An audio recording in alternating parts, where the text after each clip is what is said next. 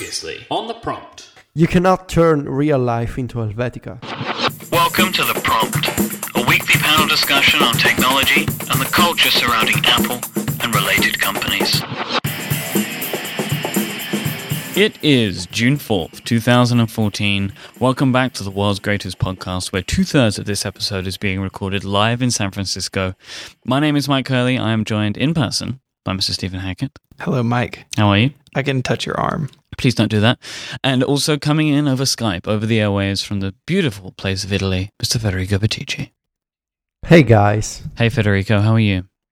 I'm doing well. How are you too? I'm very well. I'm so happy that you're here, Federico, with us in spirit. Thank you. I have my iPad just has your face on it, and it's sitting in the chair next to me. That's not creepy at all. It's not really true either. So just off the top, I want to thank New Relic for helping us out today. So me and Stephen are in New Relic's offices and we're recording this show. And they've been able to help us out get set up. So thank you so much to New Relic for helping us today. And we're going to basically just talk about the keynote. So we're recording a couple of days after. I think we've had a little bit of time for things to settle in. WWDC 2014 has been huge for announcements. We had a 2-hour keynote on Monday. Federico, where did you watch the keynote? Where? Yeah. In my room. Were you on the beach? No. Were you in the bathroom? I was in Viterbo. I was back home just watching the keynote. I tried to, actually, I wanted to stream the video on my iMac, which I haven't turned on in last summer. So I wanted to log into my iMac, but now my wireless keyboard is connected to my MacBook Air. So I didn't have time to remember, and now I feel bad because Stephen is gonna teach me a lesson. I couldn't type my password into my iMac, Federico. So I just gave up. I'm sorry. So why couldn't you type? I don't understand. Because my keyboard was configured with my MacBook Air. The Bluetooth keyboard was connected to my MacBook Air Because it's broken. Yes. It's a cycle of failure. And I didn't know in the login screen how to connect the keyboard to my iMac instead. So I didn't know how to type my password. So I just turned off the iMac again. You just gave up. Yeah, I just gave up and used a second monitor with my MacBook Air. Yeah. That's pretty good. Yeah, Myke and I were lucky enough. We went over to Twitter and watched. It was a lot of fun. Hung out with a bunch of nerds. And, it was a lot of developer types in town who aren't necessarily attending the conference, let alone the keynote. And so it's, people were like cheering. Like, I think Fist Pump Guy wasn't there, but like his brother, like double hands in the air while screaming guy was there. I was sitting behind David Barnard from Contrast. And when they announced like the iCloud drive and the extension stuff, I could like feel his excitement just like emanating from outside of him. It was fun. So Federico, I think we should jump into things. What do you think? Yeah. I mean, you guys have been talking to a lot of people, developers, I guess, people who benefit directly from the announcements at the keynote. So what do you guys think? What are the people saying about the announcements? What's the vibe? There's a lot of excitement. There's obviously a wide range of people here. People like us who don't really do anything for a living, and then people who, make their money on the App Store. And there's just a lot of excitement and a lot of, we talked about it even a couple weeks ago of sort of the feeling of like negativity that's been in the kind of in our community over a lot of things. And Apple didn't address all of those things, but I think they addressed a lot of them. And, I think people are just like ready to get back to work and start making cool stuff. Well, I mean, a lot of these conversations happen in bars and stuff, so people tend to be quite open about the way that they feel. And I think, Federico, I would agree, like, it just seems that everyone seems really excited. So last year, so this is my second WWDC, and last year everyone was like talking about the new look and about background notifications and stuff like that. And we're like, oh, this is how we can implement this into our application. But all the conversations I'm seeming to have this year are people thinking about new things to make, not like, oh, this is how it's going to make X app better. It's like, this is a brand new idea that I think I might be able to do now. It's a new generation. We're going to get into all the details in a second, but I kind of feel like it's a new era. And I think not only from like the Apple like corporate perspective, but like developers, like we can build things now that were literally impossible before Monday. And it's like a whole new range of ideas is now possible. And especially the impression that I got watching the keynote, and just, there's been a lot of talk about the confidence that was shown by Craig Federighi on stage. And besides being a great presentation, I just love the style and the jokes and everything. I also got the idea that Apple knows that they've been basically the past year just getting a lot of criticism and a lot of negative feedback from in the iOS community about this new design and about the the accessibility issues and all the some of the questions and concerns about the new look of iOS 7. And now this year, instead, it's not about the look, it's about here's what you can do, here's some new technology stuff that you can use to make better apps and to make new apps and to make faster apps, because we also have a new language. It's just it's like it's been like a developer Christmas, basically. Developer Christmas. That's maybe the best thing. Title. You touched on something, Federico, that I know that everybody's talking about, but I do want to talk about it, which is Craig Federighi. Like, he was incredible. Yeah, I was reminded this, the other night, someone was talking about at the Back to the Mac event, I guess in 2010, 2011, he demoed Lion, and his hand is shaking on the mouse, and clearly, I mean, this transformation of Federighi on stage has been going on for quite a few events now. Yeah, but I guess Monday we really saw like the final form of Craig Federighi. Like, he even joked about it, right? He did everything. Yeah. So I was talking to someone in Apple about this, about the fact that Phil Schiller was on stage, because I know that Stephen said that this looked weird to him. Yeah. But they see it as Schiller does products. That's how they see it now. And Federico is responsible for all software. Products equals hardware. So, yeah, considering this was all software, that's why it was all Federico. So if they, the reason that we had Schiller last year was because of the Mac Pro, and that if they would have had hardware on Monday, Schiller would have been there. But they see Federighi as the guy who talks about software. But I love the tone and the way that the entertainment value and the self-deprecating jokes that they do, and the chainsaw joke, right, with the hair thing, and calling Dr. Dre, and all of that is just entertainment, which makes sense because this is something that is intended to be seen by the entire planet. Which is why, Tim Cook explained what an SDK was. Yeah, which was a little painful. I think, Steve Jobs, obviously one of the greatest presenters of his generation, and definitely, generations on either side as well. And I think Federighi's really stepped up, and it's a very different style. Clearly, it's Jobs had humor in his presentations, but it was about products, not about people necessarily. It was always serious and this is changing the world. It was an intellectual humor. Yeah. And Federighi's backstage with the chainsaw going to his head. They're bits. They're making bits. Yeah. Well, it also helps that the stuff that Federighi was assigned to present is actually so interesting and so exciting. So it's not like Federighi is announcing the most boring software update ever. Right. So I guess the announcements help. But yeah, he's become a great presenter. I think Tim Cook was overshadowed by it. I mean, he really is now. No, Tim Cook is just the CEO guy who comes in at the beginning. He's not the DJ. I feel like customer sat is becoming I feel like they're doing it ironically now. He says it ironically because he mentioned it a few times, and it's something that's made fun of so much that at this point they have he's making a choice to do it.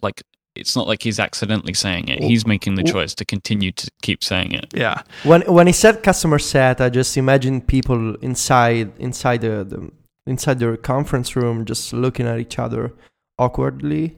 Yeah. No. It happened at where we were watching the keynote. People were like, "Ooh," like it's kind of like a groan. I think there was a cheer. It's like, bingo! Customer sat guy. So let's start moving into a little bit kind of overview. But before we do that, we should probably thank our first sponsor for this week's episode. What do you think, guys? Let's do it. Yeah. Someone's on Skype. Let's take a moment to thank lynda.com for helping support this week's episode of The Prompt. You know Lynda. They have 2,000 high-quality and engaging video courses taught by industry experts with new courses added every single day. Lynda helps anyone learn creative software and business skills to achieve personal and professional goals whenever and wherever you want. Their wide breadth of courses from beginner to advanced makes it easy to learn something new, no matter what level you may be at. Lynda.com makes it a breeze to learn whenever and wherever you want, on your computer, tablet, or mobile device. Each course is structured so you can learn from start to finish, or just jump on to find a quick answer. They give you access to not only searchable transcripts so you can quickly find information within a course, but also closed caption transcripts so you can follow along with the video too. I want to make it clear, these are not house-made, homemade how-tos like the kind that you're going to find on YouTube, right? With a guy who's like pointing his iPhone at his computer screen. That's not what happens here. Lynda provides high-quality video production from their state-of-the-art studios that they work in. Their videos include animations and diagrams, as well as downloadable content and project templates that really make sure that you truly understand what you're learning, and the instructors are accomplished professionals at the top of their fields, and they all have a true passion for teaching, and that shines through in their work. Lynda.com has only one low monthly price of $25, which provides unlimited access to their entire course library. Lynda.com offers a variety of instruction courses for all levels that cover a wide range of technical skills, creative techniques, business strategies, and more. They have courses on absolutely everything. They have software development and software stuff. Like maybe you want to learn a bit more about Pro Tools, Final Cut Pro, something like that. I think I should take the Pro Tools one. We're recording on Pro Tools here and I'm terrified of it, so maybe I should take that course. They also have a lot of Apple specific stuff, and I was thinking about this because being here this week and seeing Swift, which is obviously the new programming language, is really making me think about, I want to try and build an app. Like I want to just give that a go. So the place that I thought of first is to go to Lynda. So I'm going to go there. I'm going to take a look at some of the stuff that they've currently got, and I can't wait for them to have their videos on Swift, which I'm sure will be coming later in the year, because now seems like the perfect time if you're interested in app development to get into it. And I think the perfect place to start is to go to lynda.com. And here's the cool part. Lynda.com is giving you, listeners of The Prompt, a special offer to access their entire library free for 7 days to make sure that it suits you. And I'm sure it will. Go now to lynda.com/theprompt to try Lynda for free for 7 days. That's lynda.com/theprompt. So thank you to lynda.com for supporting 5x5 and the world's greatest podcast. I don't think I said it at the start, so I'm going to say it again. The world's greatest podcast. So we want to just sort of do broad overviews today. We're gonna come back and paint with a finer brush in the coming weeks, including with some special guests that we're trying to line up. But we thought we would start with iOS 8. You know, Federico, I thought a lot. Well, Federico, I always think a lot about you, just during my day. But a lot of stuff on iOS, and I think a lot more than I was expecting. They're really opening some things up to some user customization in some ways that I did not think they were going to do. So kind of what did you walk away with? Well, basically, during the announcements, I really, much of the stuff that I saw, I really couldn't believe like that Apple was actually announcing those things, and I'm referring to extensions and third-party keyboards. Yeah. And so after the keynote was over, my first reaction was to go back to my wish list and to see all the stuff that I was hoping for that actually was delivered during the keynote. And my takeaway is that I'm extremely happy, because every year I collect some wishes, and like the post says, it's not a prediction.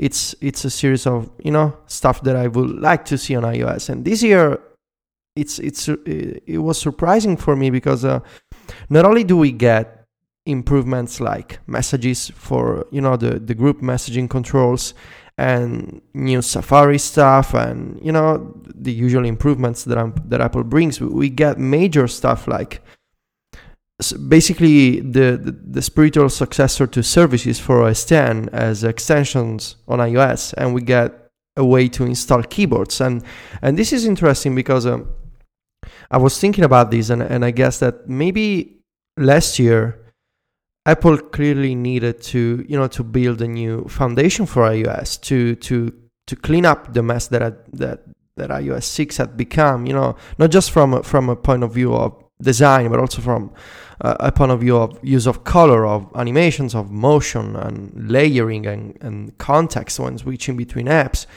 So last year was really, they needed to clean up the basics, and this year they are delivering the goods. Basically, really, they're giving new technologies to not just be more productive on iOS, but also to remove friction from the experience. And this has been like a big focus of the event, not just doing more stuff, not just being more productive when using an iOS device, but also being, I guess, less annoyed by some stuff. Like you don't have to switch between apps, or you don't have to reopen an app manually on your Mac. You can pick up calls, and for me the big theme was the removal of friction from the experience, and that's awesome. Yeah, I think that's a really a good way to frame a lot of what they've done. Is something as simple as I have an image and I've got to save it to the sorry, I have an image and I save it to the camera roll 4 different times as I move it through 4 different apps, and now I can just pull parts of those apps as I need them to apply the filters or whatever I want. And they're doing it in a way that extensions are the spiritual cousin of, contracts. Contracts is on Android, Myke? No, Intense is Android, Contracts is Windows. Yeah. Wow. We know this. Me and Federico know this. You guys corrected me at the same time. That's with the same words. That's all new. It's epic follow-up. And it's, they haven't reinvented the wheel anywhere, but it is interesting. What I worry about, honestly, though, guys, is that when you add flexibility, you add complexity. Do you think people will understand that they can use like Visco filters in the camera app now, or do you think people will get that? They'll get used to it, because the benefit is kind of obvious, right? As soon as you see somebody doing it, why would you do it any other way? It's more convenient. My worry with a lot of these things, and this is like something I think that's been a problem of iOS for a long time, is as they add these huge new features in, they don't necessarily redesign a function of the OS to make sense with it. Like, they're just bolting these features onto the way it previously looked. My hope is, and I've been talking to a lot of people about this, is that we got iOS 7 to enable iOS 8, and that the design of iOS 7 was done in such a way that iOS 8 would make sense. Because if you think now, what they've done this year is so much bigger than what they did last year. And what they did last year was just change the way everything looked. In regards to functionality, there was some cool stuff, but there's nothing like what they've added this year. Right. It feels like this is 2 years of functions. Like, if you 4,000 new APIs, it seems like too much. It's so much stuff. So I feel like iOS 7 was designed as a groundwork for iOS 8, which Apple probably should have made clear, I think. Well, they're not going to make it clear on the front end. They're not going to say, because what do you say? Last year, hey, we redesigned it, but we have a lot of cool stuff coming next year. They're never going to say that. In hindsight, it's easy to connect the dots. And I have a couple points to make about OS 10 when we get there. I'm sure that you do. In that regard.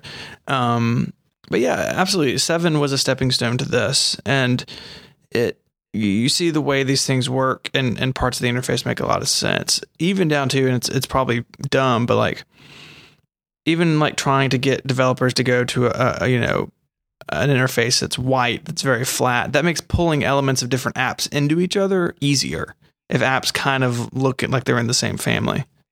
Can you imagine if this stuff was done on iOS 6, you'd have like a metal calculator on top of a wooden library bookshelf.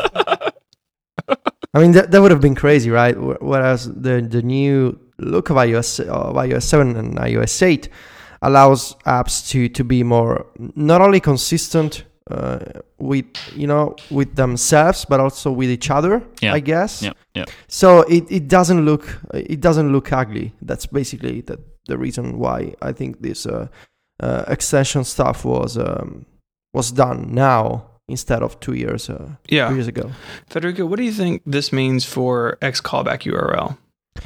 That's a good question, because I'm gonna give a double answer.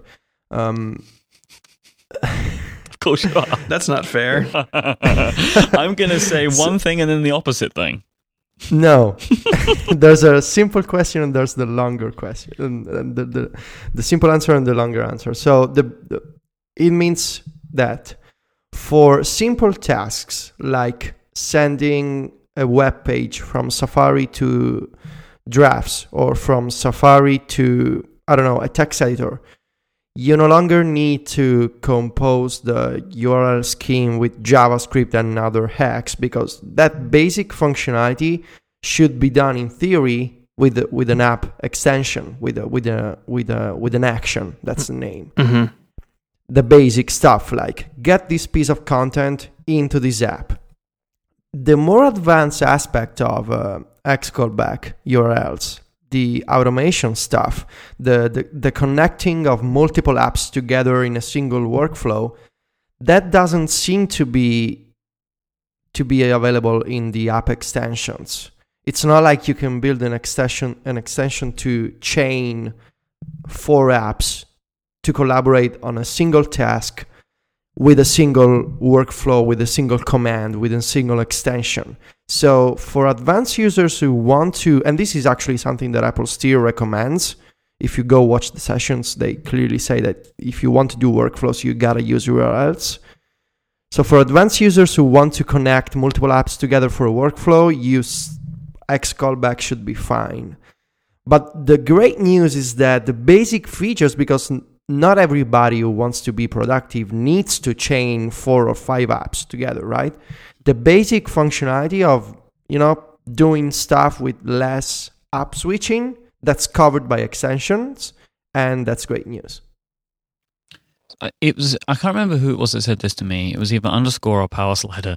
I was talking about you because everybody is talking about the X callback URL with us, and everybody's referring to you with this. Like when we were watching the actual keynote in the room, and I said when they showed like the iCloud thing, I was like, Federico's gonna love this, and like I heard like a bunch of people just start laughing. So it was one of those guys, I believe, that said I was talking to them about this and about how I thought that you're going to love all of this stuff. So like the iCloud document picker and the all the extensions, because it will reduce the amount of work that you have to do to get things to work. And he said to me, will he though? Because I actually think he enjoys the hacking of this stuff. So are you happy that you don't, that now a lot of these things will be done automatically, or are you kind of sad that now you won't be chaining 25 apps together to get IFTTT to show up in GroupMe? Well, okay. So from a geek's perspective, there's an undeniable fun in building this stuff, and that's not going away if, like I said, you want or need to connect multiple apps for some reason. The great news is that, I guess I'm not really sad. I'm super excited because the fact that the basic, it's not like I'm spending all my days chaining apps just like I make coffee, It's not like it's something that I do every single minute. The fact that the basic functionality can be done with extensions, it's so important because extensions are native and they can do more powerful stuff than a URL scheme. Extensions can have an interface. Extensions can access the full web page in Safari. I mean, there's so much potential for the kind of access that you get with an extension that a single URL scheme could never replicate. So, I mean, if I need to build a workflow for chaining apps, that can still be done.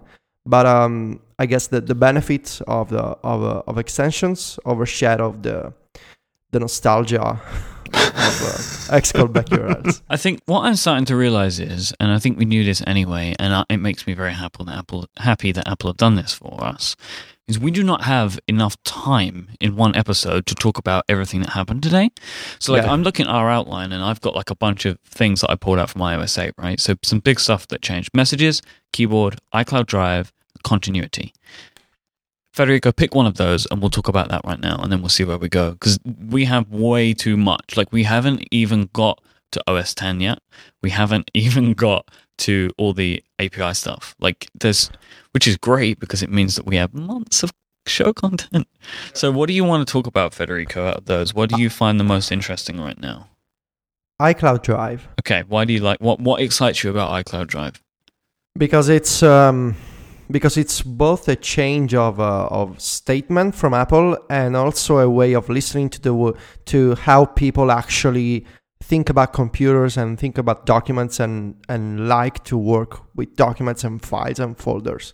So having spoken to some guys here, I was talking to Tom and Dan at Studio Neat, and they were looking through some of the documentation. And their understanding is, and I've had other people say the same, anybody can be a document provider now. Like, it's not just iCloud Drive. That's one of them. But there's like this document picker. So like, for example, you could go into Instagram, choose an image, and open it from Flickr and put the Flickr image into Instagram. Like, yes.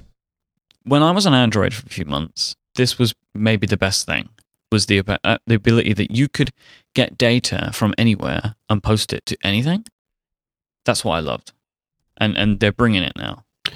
Yeah, it opens, what I'm excited about is it opens iOS to the internet in a way that it hasn't before. Dropbox, like I think all three of us use Dropbox basically as our file system these days, and Dropbox is a silo on iOS. Like I can go in there and I can find my document and I can open in, but then I get a copy and then I got to put it somewhere else. And having all this stuff in what's basically a file system on iOS that is extensible out to all these services is really interesting. And, we've been reading and talking with some guys, and it seems like it's really open. Apple's screenshots during the keynote and during some other things have been like OneDrive or SkyDrive, whatever they call, whatever the Microsoft thing is called today, and then Box.net. But it seems like it's flexible past those services.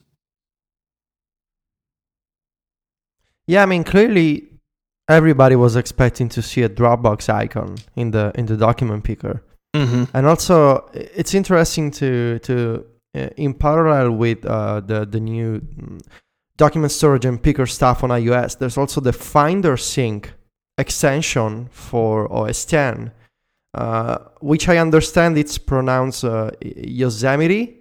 Is that correct, guys? Yeah, Yosemite. Or we could go with Yosemite or Yosemite. I'll leave. I'm just going to walk out of the studio. OSX Yosemite. That's what I'm going with. So basically on the new OS X. Stephen looks like he wants to kill me right now. He's looking like angrily into my eyes. I don't like it. On the new OS X, there's also a Finder Sync extension that basically allows developers to easily build remote file storage with Finder folder. Basically, it allows developers to put badges, like the Dropbox green and red badges, on top of folders without doing the crazy hacking that Dropbox needed to do on OS X so far. So clearly Apple has been thinking about ways to allow other storage providers to integrate easily with iOS and OS X. For iCloud Drive, I am excited because I mean it's the way. It's the sort of document management system that makes sense, to just look into to just have a grid of apps as folders, and you pick a document, and the document can be transferred across applications, and applications don't create unnecessary copies, so they can write over the same file, and that's, I mean, that's great for me, because that's the way that I always want iCloud to work, really, and especially because it's, I mean, the document picker can be available in any app, and then on the desktop I got a Finder section. But I also have questions, because I wonder if, like you said, Stephen, we use Dropbox as our file system, and Dropbox has many advantages that iCloud doesn't have, like you can share files, you can share entire folders, and you have permissions for people who can access your files, and you can see the versions with the restore feature. So is iCloud gonna have these features too? Because I have become kind of dependent on these features. And so I am excited about iCloud Drive, but also I'm not sure if it's going to be enough to switch from Dropbox. Yeah, I mean, there's no telling it. Apple's been very vague. They've been vague about the pricing. It seems like the pricing is going to become a lot more aggressive for this stuff. But I think iCloud Drive and the document picker and everything, it's really going to be something that evolves as third-party developers get in there and figure out what it can do. You know, it's going to start, assumingly this fall, relatively simply, and I think it will only get better. Is it going to replace something like Dropbox, or if you use Microsoft services?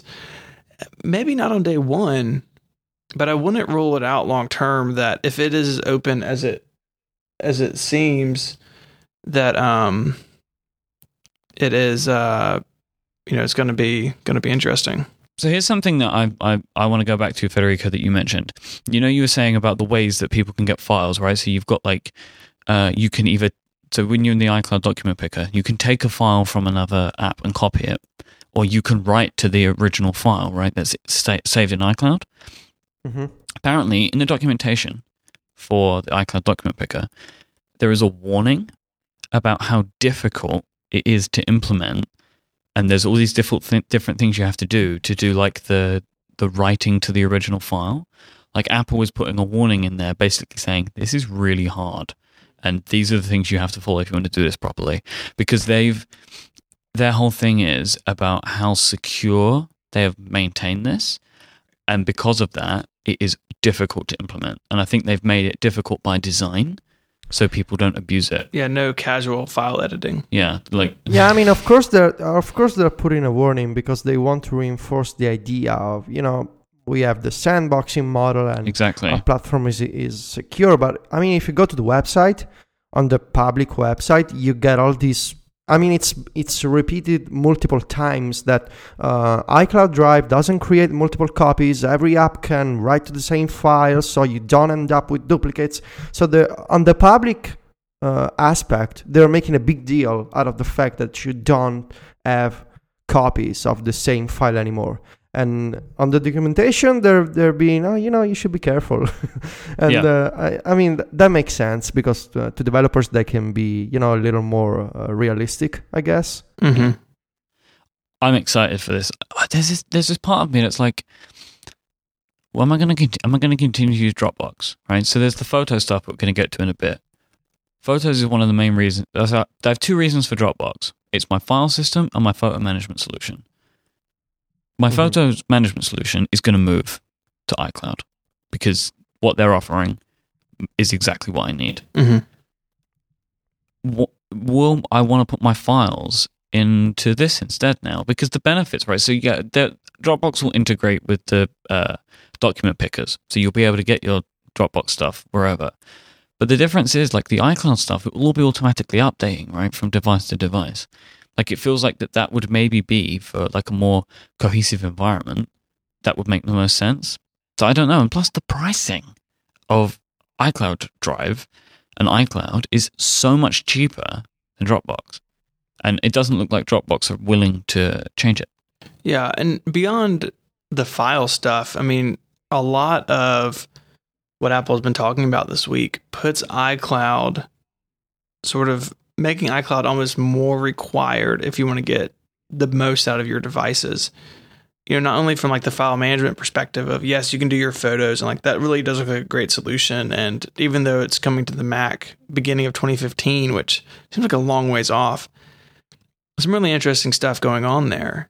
But looking at like OS 10 and the continuity stuff, like you basically have to have an iCloud account, like signed in, active, turned on your phone in this new world to get a bunch of the benefits of the platform. And Apple forever, right? Like Apple's stance is we make the hardware, we make the software, we make the services, and together that's like the solution that we are selling is the one thing. And I really feel like they're going really hard down that road this year, and in the future I only expect them to continue. Yeah, and to add a thought to the document picker, and Myke, I wanted to tell you that basically now because everybody can be a storage provider, I don't think it's crazy to assume that Google will do a Google Drive integration for documents. That would be amazing. Yeah, it'd be nice. That would be like just maybe there'll be other apps that can write to Google Drive documents. Yeah, I mean, there's all kinds of possibilities now that with the extensions and with the document pickers and storage providers. There's it's so massive of a change for iOS because I mean we've been used to opening menus and duplicate files and closed sandbox, and we've been used to this stuff for over 5 years. And now it's all different, and it's an exciting change, and also about time finally. Yeah. Do you want to talk about anything else burning with iOS right now, or before we move on to OS 10? Like, I'm really excited about messages. It looks like that Apple are doing they're basically giving us just enough to make messages the thing that we're going to use, rather than any things like GroupMe. So the Do Not Disturb, Federico, I'm sure you did a backflip when that happened, or for different groups. I was really fist pumping alone. You were a fist pump guy. It seems like messages has become just enough to be the solution. Really easy to put images, really easy to put videos, sound clips, that sort of stuff. Yeah, that's a phrase, Myke, you keep using this week, just in our conversations of just enough. And I think, Apple historically, they'll have a feature or a service and they iterate on it over time. And, sometimes they do it in big chunks like iOS 7 or the new iCloud stuff. Sometimes it's slower. But I think what Apple goes for is just enough where, WhatsApp and GroupMe and Facebook Messenger and the 1,000 other messaging services, they'll survive this. They're going to be fine. But there's a lot of people who don't use those services. They're going to think messages is just super awesome now, and that's fine. But the people like us who use GroupMe or whatever, the three of us use GroupMe, that messages, it doesn't do 100% of what GroupMe does, but it does the top 85%, and that's enough, and you get the benefit of it being built in, and you get the benefit of it syncing if you use iCloud, and it's Apple kind of, they might not always check off everything on the feature list, but there's always a bonus if you opt in and use whatever service it is. And that's where that's where Apple really excels at these things. You can use an iPhone with iCloud turned off completely. It is not required, but it doesn't back up automatically. You don't get to sync your documents in the future. You don't get to do Find My iPhone or Find My Friends. It functions without this stuff, but there's always an incentive for you to move further into their ecosystem. And I don't mean that in a cynical way at all. It's brilliant. And it's something that truly Apple is one of the only companies that pulls that off. Google does to an extent, right? You actually have to have a Gmail account to use an Android phone. They actually push it a little bit further. But it's fascinating to me how they're tightening the grip, and they're tightening the connection in between hardware and software, mainly with iCloud. I just wanted to say about the Messages app that the new attachments view is a total win. It's amazing. It's such an obvious feature, but I installed iOS 8 on my iPod Touch So I've been messaging with my mother today. She's been sending me pictures of my dog, and now I can see all the attachments in the conversation with a layout that makes sense, and I'm so happy. Is it possible to clear them out? Like, can you just delete them all? You can remove the photos, or if you don't keep them, they disappear. That's good. You can decide the amount of time after. That's what you want, you know. Because I have this is a common thing. I have 900 megabytes tied up in messages on my phone. Oh yeah. You know, so they added this settings to control the expiration time for attachments. That's exactly what I want. Right. So there's still so much to talk about on iOS. But I really want to get to OS 10 and photos today as well. Steven is so happy. He's actually clenching his fists right now and is he smiling? I guess he's smiling. I actually don't think I've seen him this happy this week. So Stephen, me and Federico are going to go away for a moment.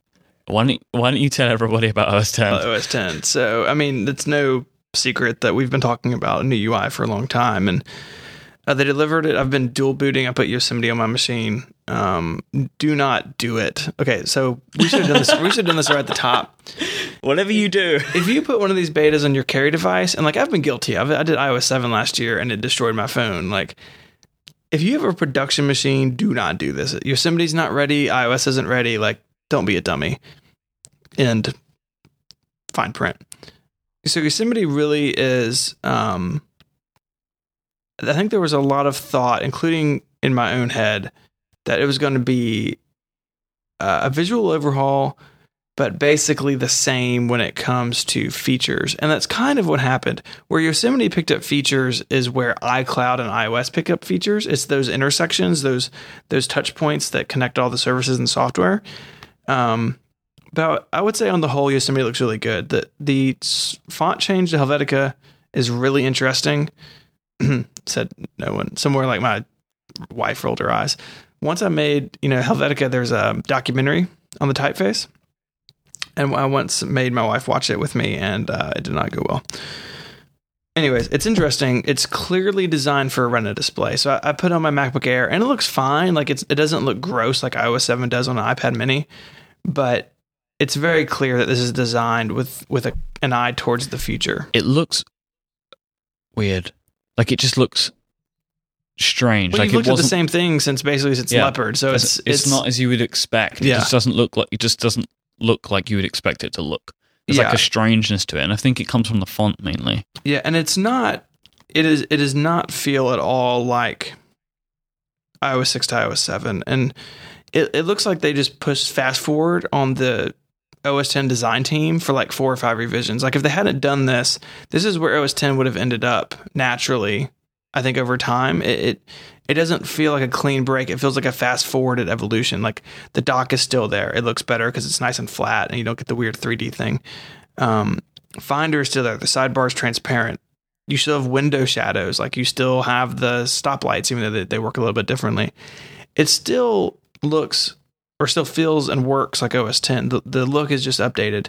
Clearly not done. I think, Myke, you and I opened the calculator this morning because the app icon looks like the iOS 7 and 8 calculator, but it's still the old brushed metal one from 2004. The guy who worked on calculator died years ago and no one noticed. It will just ship and there will just be no calculator. Yeah. There'll be an icon and you'll open it and nothing will open. Yeah.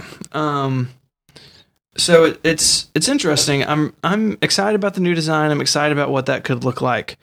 But what I'm really excited about is the continuity and handoff stuff that I can be sitting at my computer as an OS 10 based nerd. I don't, my iOS devices are secondary to my Mac, and that I can make a phone call, that I could send and receive SMS messages with my friends who use Android, that I can do the things that during the workday I pick my iPhone up for without having to pick up my iPhone.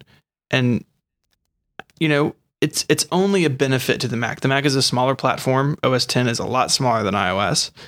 But it makes moving, and you're talking about the halo effect. And you had that right, the listener a couple weeks ago, maybe last week, who wrote in saying that he felt like things like Launchpad and Notification Center made the Mac more iOS-like, and that eased his transition to the Mac as he was a new user. That's only tenfold more powerful now. It makes the iPhone more of a hub as well. Like the continuity things across iPhone, iPad, and the Mac. Like the fact that you can you can answer calls. You can get SMS text messages now on your Mac via your iPhone. You can use it as a hotspot. Like, and you can pick up different applications from like, you're working on numbers here. We'll work on numbers there too. Like, it is making all of your devices. It feels like that they're part of the same thing now, as opposed to like, right, this is on this thing, and now I have to move it to this thing. Now it's like, well, they're all connected. All of your data, the way that you work is across all of your devices. Like, it's a cohesion. I love when on the stage you're like, and we're introducing continuity, and it's like, do you understand how that sounds? Yeah, it's a funny name, and there's confusion in the marketing terms, but I think at the end of the day, it's going to be, it means, that you can start something on your iPhone, then move to your iPad, and then go to your Mac, and that all that is a lot more fluid. And that's, we've all been there, right? Like where you're working on something on your iPad and you got to sit it down and go to your computer and like, oh God, where do I save it? Do I email it to myself? That's like my default, right? Like, I'm just going to email this document to myself and deal with it later. And I think all that will make it a lot easier to move between them. And ultimately that makes Apple as an ecosystem a lot stronger. You can have a Mac and have an Android phone, but if you want to do really cool stuff, you got to have an iPhone with it. And that serves Apple's interest as well as its users. And color me excited. And because this stuff is gonna be open to third-party developers, it's interesting to imagine ways that this technology could improve many of the workarounds and hacks that we use today to achieve some sort of fast and invisible sync between the different apps that we use. So I'm thinking about stuff like sharing the clipboard from your iPhone to your Mac, or maybe sitting down at your Mac and finding Tweetbot in the same spot that you had on your phone.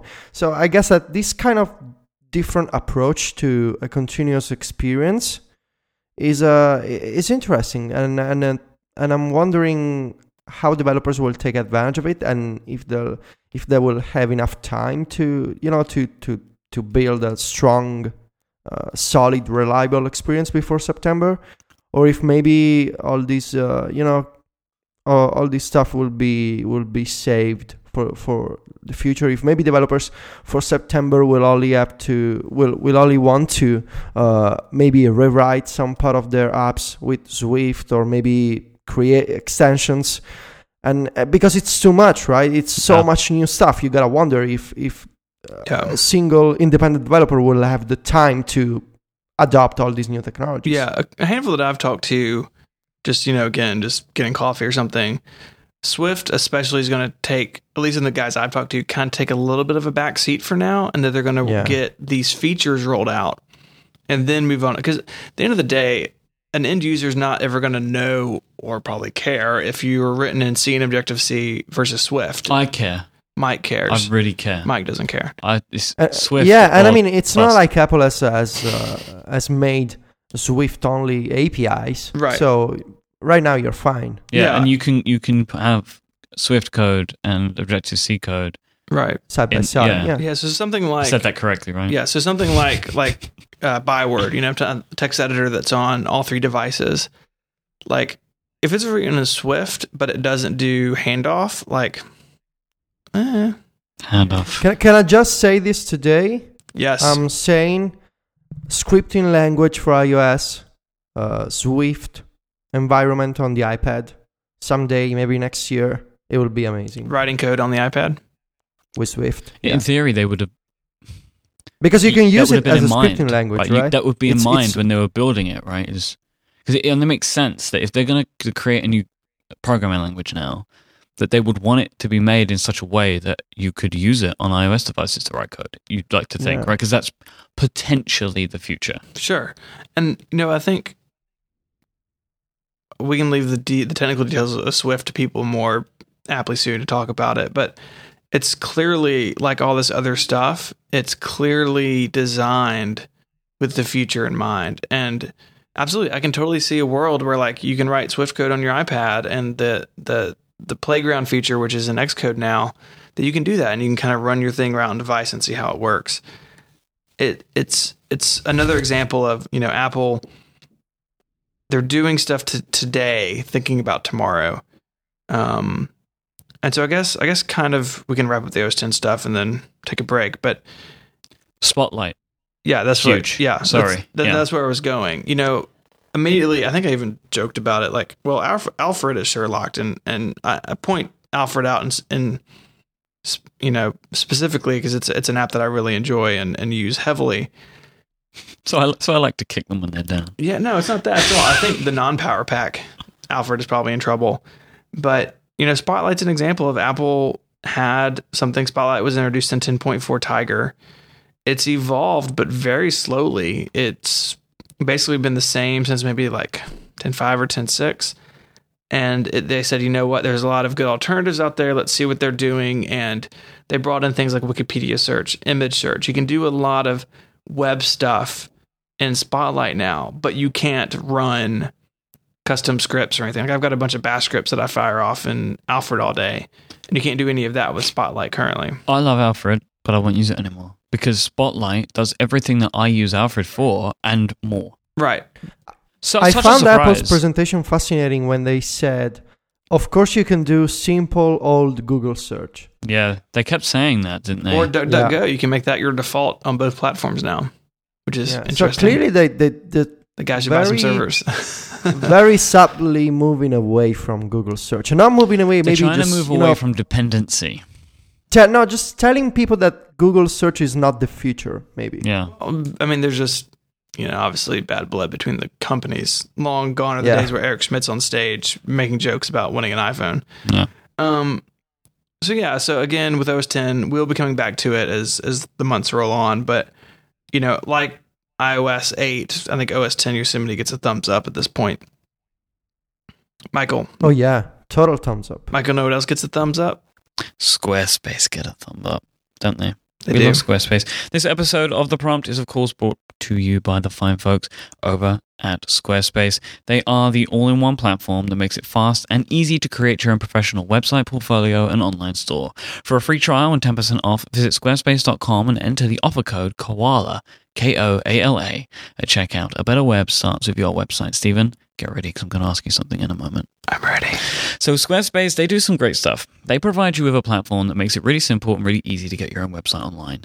If you've seen all this stuff that's been happening this week and you're like, do you know what? I want a blog now because all this stuff is really interesting and I want to talk about it. Go to Squarespace, choose one of their beautiful design templates. You can easily create your pages by dragging and dropping things around. This is where I want the blog to be. This is where I want a gallery to be. You can drag all that in. If you get stuck with anything, they have 24/7 customer support through their live chat and email. They have teams located in New York City and Dublin to help you with that. And you can very easily get yourself set up. You can blog from your iPhone, your iPad. They have great apps there. They also have an Android app as well. We have responsive design across the entire suite. So your fantastic new blog about Swift will look great on the Mac. It will look great on the iPad. It will look great on the iPhone too. This week they announced a bunch of new typekit fonts. They integrate typekit fonts right in, so you can pick a beautiful font or typography for your site. Well, they've added a bunch of new ones, and they've detailed them all on their blog. They look absolutely fantastic. But Stephen, there was something that I wanted to just very, very quickly talk to you about, because I've seen you over the last couple of days. Because you have 512 pixels on Squarespace, and you wanted to go in and add a new banner image. Now, you know a little bit of CSS, right? Can you just very quickly explain what you did so I can just show people that you could be someone like me who doesn't understand how to code, and you can go on Squarespace and make something that looks fantastic. But if you have a bit more knowledge, you are able to go in and tinker with it. Yeah, so the banner image I added through their standard theme editor. You can go in and edit your theme completely with drag and drop and with radio buttons and a really nice UI. But you can drop into custom CSS and override things. And so I used a new banner image, but it was tall on mobile because it's using Cover, and Cover resizes things automatically. And I wanted to tweak the way that worked. So I was able to go in and add my own CSS. It's full CSS. So I did it just for iPhone and change the way that image and the way that typefaces work in the header for my mobile visitors. It's simple enough. and it looked great. I wanted to tweak it just a little bit, and they gave me the power to do that. Every Squarespace website also comes with the ability to add Squarespace Commerce, thank you, Stephen, where you can basically add an online store to any Squarespace site. Now, you can go and sign up for a free trial with no credit card required and start building your website today. And when you decide to sign up for Squarespace, make sure that you use the offer code KOALA, that's KOALA, and it's going to get you 10% off your first purchase and show your support for this show, the World's Greatest Podcast. Thank you so much to Squarespace for supporting 5by5 and The Prompt. That's Squarespace, where a better web starts with your website.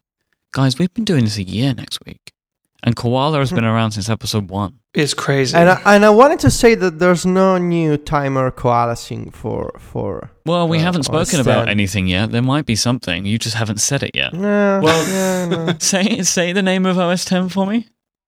Yosemite? Yeah, okay. Yeah, that's pretty good. You did good. We had a couple people at the 5by5 listener party the other night ask us who koalasing is. And we don't know. I don't know. Like, I'm not... Yeah. As you still don't know? It's BS. We really don't know. He did give me some helpful advice when I was stuck in the Chicago airport on Sunday, which is interesting. So we've narrowed it down to at least the eastern seaboard. Chicago's in like the middle of the country. The middle seaboard. Geography. How does it work? Oh, I don't know. America. Right, photos. I want to talk about this very quickly. So what we have now is a brand new iCloud photo library, which is doing a bunch of stuff. So I want to run through some things that I found interesting. So we're looking at full resolution image storage. So iCloud photo library will take any images that you have on any device and upload them in their full resolution, in their original formats, including RAW files if they're coming off the Mac. They no longer are storing photos on the device like in PhotoStream. So I won't have to delete 900 megabytes of images. I had to delete 1,000 images to make space on my iPad to put a movie on. Did you see my screenshot with 0 bytes available yesterday? Yeah, I saw that. That's pretty good. And so I had to go in and tap every single image because you can't... In PhotoStream? Because you can't mass delete it. Buddy, you can't do it. You're looking at me like you can do it. You can't. Trust me. I went into settings, went into usage. There's no way to remove it. It's not like a movie. Photos. You could probably turn PhotoStream off. I'm going to turn PhotoStream off on my phone, just live. That probably would have done it, actually. Turning off PhotoStream will delete all PhotoStream photos from your iPhone. When I put this in our group me that I was doing this... Can I just do a screenshot of this for the show notes? When I said to you... Where can people find the show notes? 5by5.tv/prompt/51. I didn't think about it till then. When I told you I just thought about it.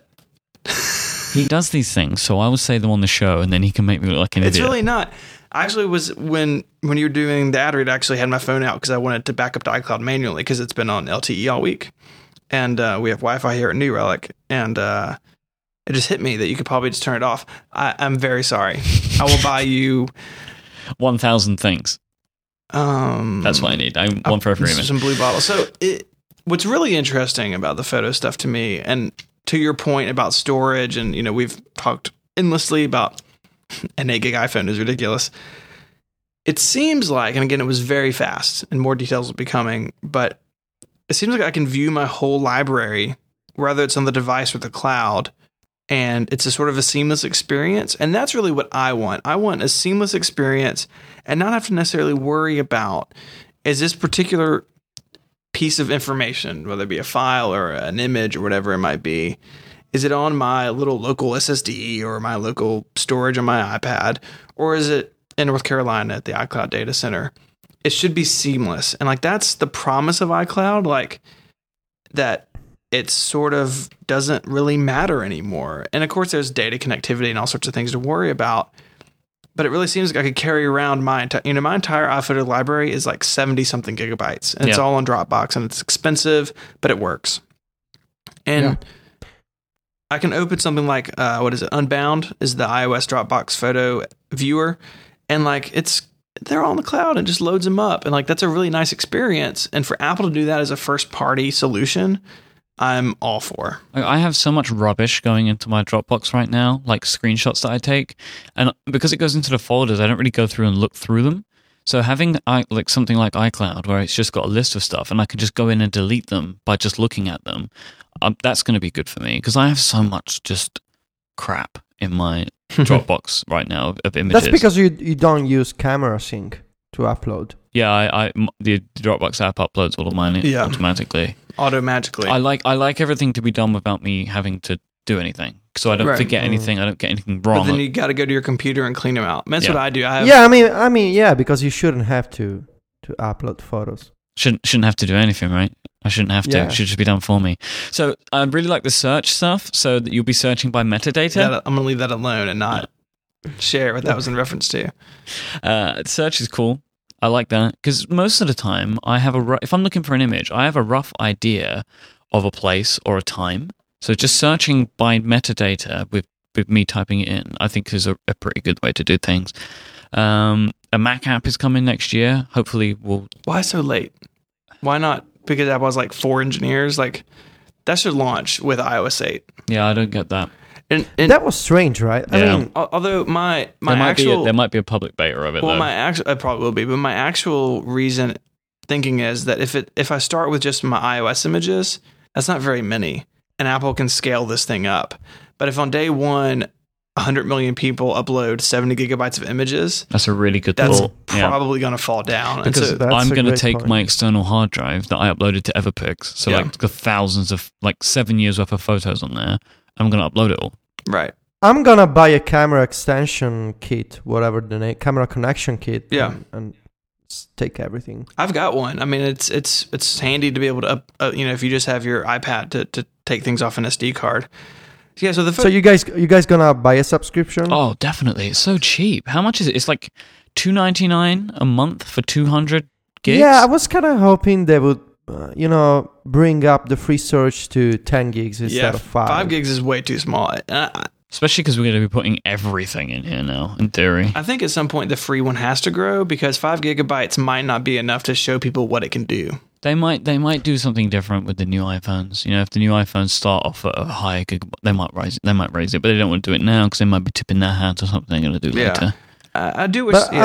I mean, limits are better than no solution at all. Sure. So I'll take the solution with the limits. Yeah, because this is one of those things where it feels like they're just doing this to help us out. Because it's clearly not going to make money because it's been proven that people can't make money doing this, and Apple are doing it cheaper than anybody else did. Well, it's Apple makes their money in hardware, Yeah. and so if they make their hardware more valuable, then Maybe this just needs to break even. yeah, if that. I mean, Beats was like bought with money they found like in the sofa cushions. Like it's not for Everpix. Yes, it's a lot Yeah. of money, and they went out of business. But Apple has a lot longer runway. Should we call Dre back in now? I've got his number, right? Should I just call him in? Federico, just call- can you call Dre for us, please? Sure. So photos, I think, again, another thumbs up from us. We've talked at more than any other podcast in the world, it feels like, about photo management. And I think Apple, once we get our hands on it, we can speak a lot more intelligently. But from what they've shown, I'm optimistic. This is exactly what I wanted. Like, they gave me what I wanted. Do you feel like Yeah, that, Federico? It feels like it's just the right thing to do. And like you said, we'll wait before we can try this. But it's basically everything that I wanted, with the exception of minor stuff like a dedicated screenshot album, or maybe a new map view to view all your photos on a map. That's really details. The basic stuff is what I wanted. It's simple, no confusion, all your photos on a single library. So thumbs up. App Store. Kind of the last thing, because there's no point talking about Swift. Like, I'm happy that it exists, but I don't think that we have much to say on it that's intelligent. But the App Store and developer changes, they're pretty big. And I know that we're probably going to look at trying to cover this next week. We're trying to line up a very, very special guest to come onto the show next week to talk about the App Store in more detail, right? So we'll get a developer's perspective.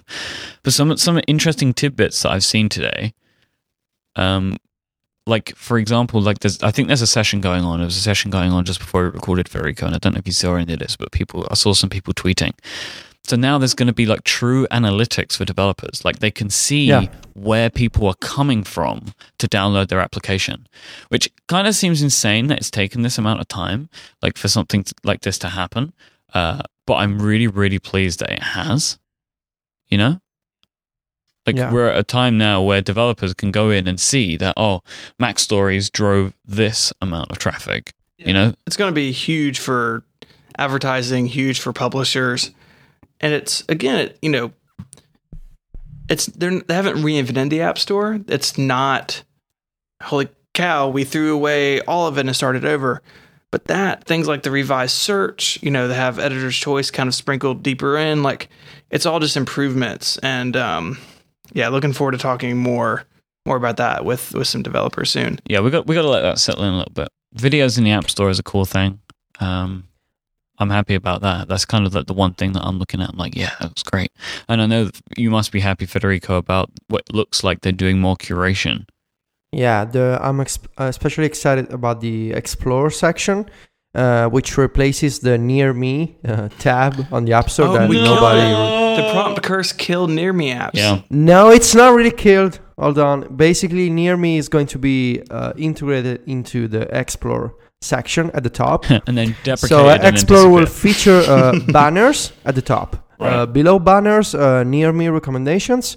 And after Near Me apps, basically a list of categories and subcategories to browse the App Store for specific kinds of apps like productivity, to-do management, GTD. That sort of filters to organize the App Store, which I'm super happy about. It's what you wanted. I believe it's needed. Yeah, it's what you wanted. Yeah. Is there anything else that we want to add today? I just want to... I think the overall theme here, we talked about at the beginning a little bit, is just that people are, developers, people in our circles are excited, and that Apple feels confident. Apple feels like clearly this stuff has been in the works for a long time. Swift, apparently since 2010, a lot of stuff that they showed has been a long time coming. And in hindsight, it's always easy to draw the line and see how we got here. But a lot of it was a surprise, the fact that they kept a programming language secret for 4 years is insane. The fact that this stuff with iOS and extensions and all this handoff stuff, all that was a surprise. And I like that. I like the Apple that can come out on stage and can blow hair back for 2 hours and basically drop the mic and walk off, which is more or less what Craig Federighi did. And this is what we wanted. Like, this is what we wanted to see. We wanted to be surprised and excited and delighted, and that's what we got. Absolutely. What about you, Federico? Yeah, I agree, and anything? Especially the fact that developers who are now coming out of the sessions, I see all these tweets and I'm getting the messages about the mind-blowing stuff that are being shown People by are pumped engineers. Up. They are like really excited here. Yes. It's an exciting moment because of all the new possibilities for apps and ways that people can get work done that all these announcements are opening up. And very, very happy. So, of course, we're going to have so much more about all of this. We've got some cool stuff planned for next week, and there's still a bunch of things in our document that we haven't even really touched. Like, we need to go in a lot more detail, but also we need to let it sit. Like, I'm pleased that we recorded today and not Monday, because it's taken this long just to get this much into my brain. Everything else, like, I'm still like, I'm not 100% sure how I feel about things, and I've got so much stuff to think about. So I hope that everybody listening is excited as we are, because there's going to be a lot to talk about between now and fall. I would like to thank my lovely co-hosts. Thank you, Mr. Stephen Hackett, for being right here with me today. You're very welcome. And Mr. Federico Fetici, thank you for dialing in from the beautiful country of Italy, as always. Well, that's what I always do, so you're welcome, Mike. Again, I want to thank New Relic for helping us out today. I want to thank Linda and Squarespace for making this show possible. If you want to catch up with us online, there's a couple of ways you can do that. If you want to find the show, we are at @_theprompt, THEPROMPT. You can also find today's show notes at 5by5.tv/prompt/51. I am on Twitter. I am iMyke. I am YKE. Federico is at Vitici, VITICCI, and he writes at macstories.net and has loads of incredible coverage of what's been happening this week. Federico, you've been knocking it out of the park. No problem. And and Stephen is at ISMH, and he writes at 512pixels.net. We'll be back next week for our 1-year anniversary episode of The Prompt. Thank you so much for listening, and we'll be back next time. Bye-bye. Arrivederci. Adios.